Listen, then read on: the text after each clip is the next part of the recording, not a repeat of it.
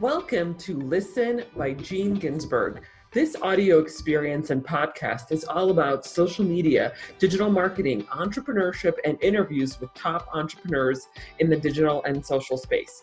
I'm your host, Gene Ginsburg, digital marketing expert, #1 best-selling author, and award-winning entrepreneur. I will be sharing with you strategies, tips, and tactics on how to grow your business and your social media following. Thanks for listening. Hey everyone, Gene Ginsburg here, and welcome to another episode of Listen by Gene Ginsburg.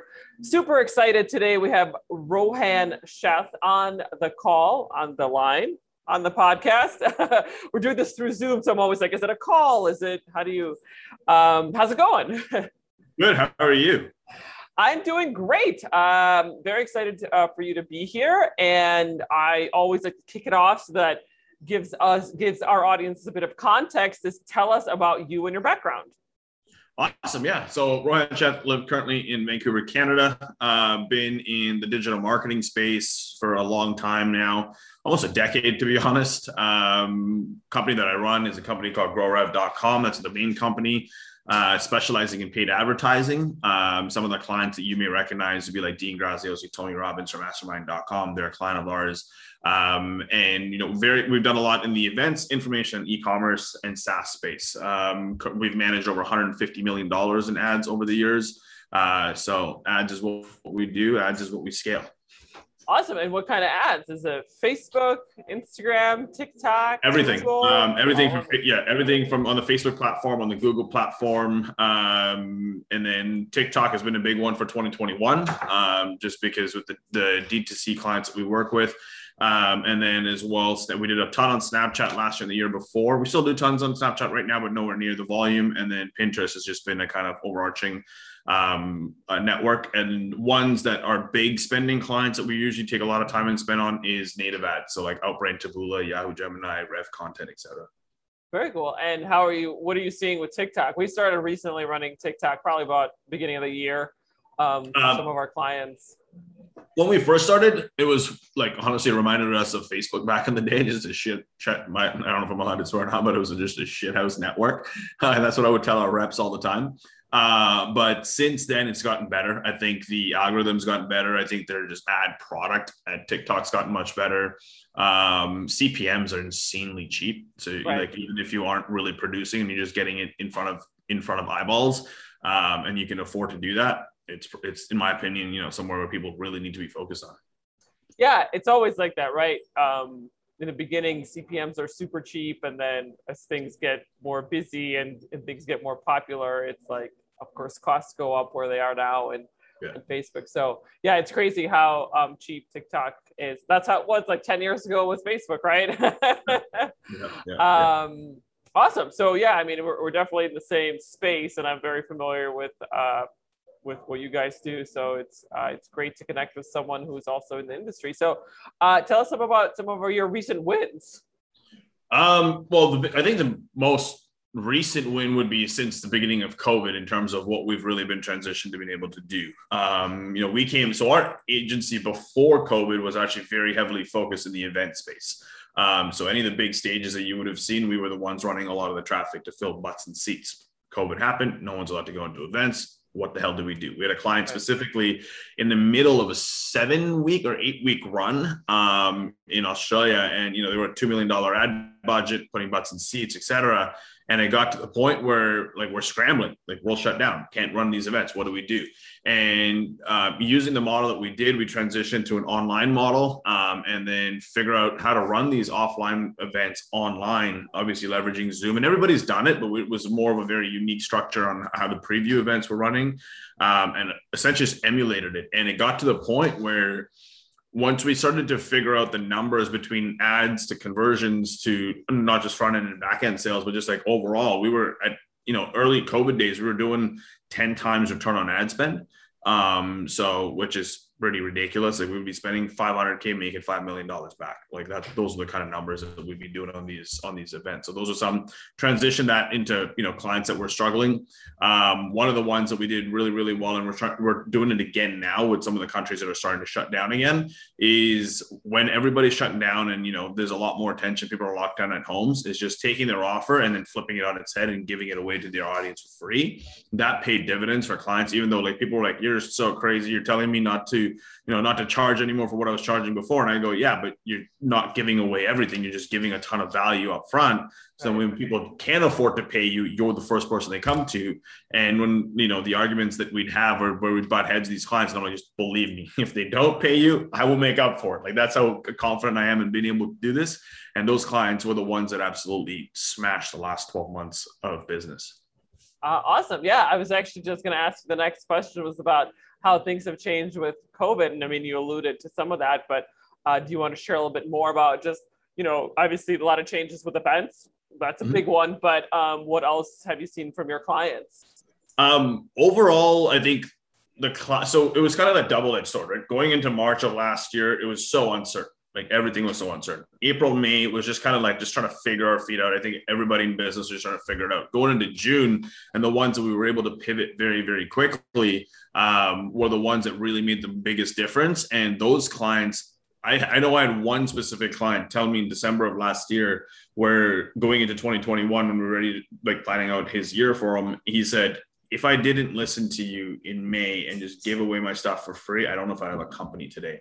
And from June to December, they did more in 2020 than they did in all of 2019, just by giving that value. So, it paid dividends for a lot of clients. And then those clients that just, thought they wanted to shut down, or they just needed a sabbatical, and those companies don't exist today.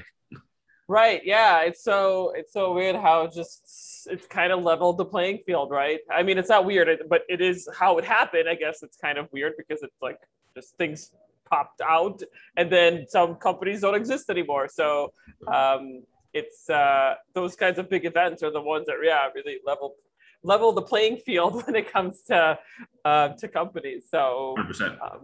Absolutely. I know we've seen that too. Some companies went out of business and some are doing really well, like Amazon, right?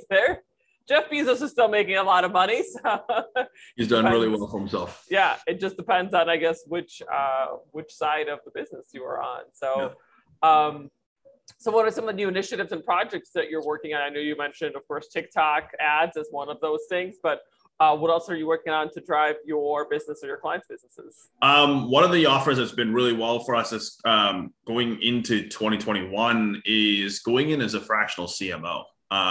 When we first launched as a company, we were just ads, like that's all we focused on. Then we started to do funnels, and we started to do creatives. So we kind of started becoming more of a full stack agency than just being an ads perspective. Now it's gone to a point where there's companies where they're laying off their entire marketing teams. And these are, I'm not talking about like small single solo entrepreneurs. I'm talking about like multinational enterprise-based companies. And then we're having conversations with them because we're a piece of their ad department, and then they see the services and they're like, well, why don't you just come on as a CMO? And I was like, well, can't really just come on as a full CMO. We can come on as a fractional CMO. And we started to toy with that. And now that we have that offer out there and people are hearing about it, that's become one of the big things that we're really focusing on this year, because it's from a marketing agency. And if you run one, it's like the more control you have, the better results you can drive for your clients, right? Because sometimes clients don't want to give that to you. And the fact that we have this much control in a lot of these environments, it really goes to show, how our dollars are being used inside the company and efficiently, so they can justify continually building that LTV with us. Are you seeing that a lot of your clients are laying off their marketing departments?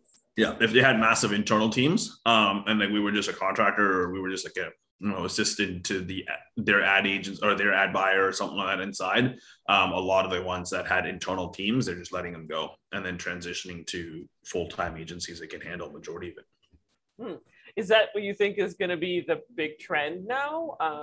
I think for the next 2 years, we see that as a big trend. I think just because what COVID also did from a marketing perspective and an advertising perspective, I think it expedited our entire 7-year cycle, or whatever people like to call it, 7 or 9 year cycle in marketing. And it literally what we should be going through today with ad costs and CPMs and offers and et cetera would probably been around 2024, 2025 is happening this year.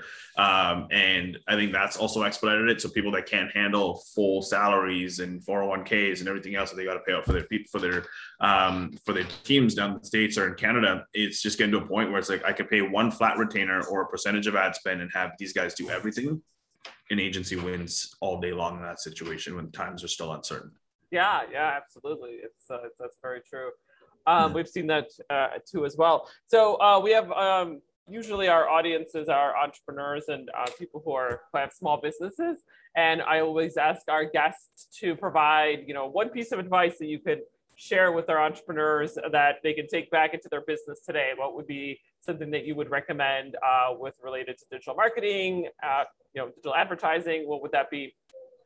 So in today's day and age, the one thing that I'm having conversations and I could give advice to entrepreneurs that even, on your podcast, it would be, if we were to reverse, and this, I'll go one step back to go two steps forward with that answer. And the reason being is there's a lot changing in our advertising world. iOS 14.5 rolled out this year on the Facebook side, which made things a little bit more difficult.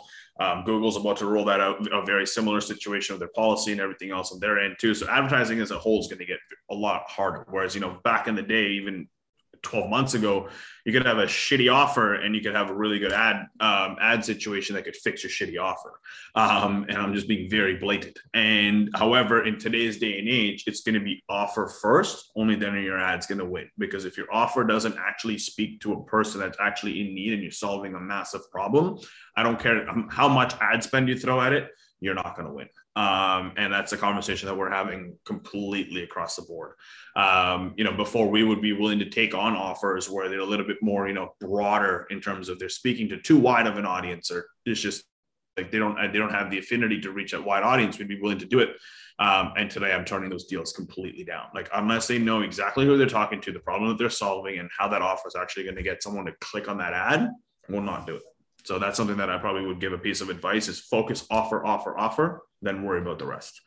Yeah. And I don't know about you, but I find that to be very often where engaging with a client, they're not really sure who their target market is or what their marketing message is, and trying to put that all into ads, which, is obviously like, that's ridiculous, right? Because there's nothing to put into ads if you don't know exactly who you're targeting.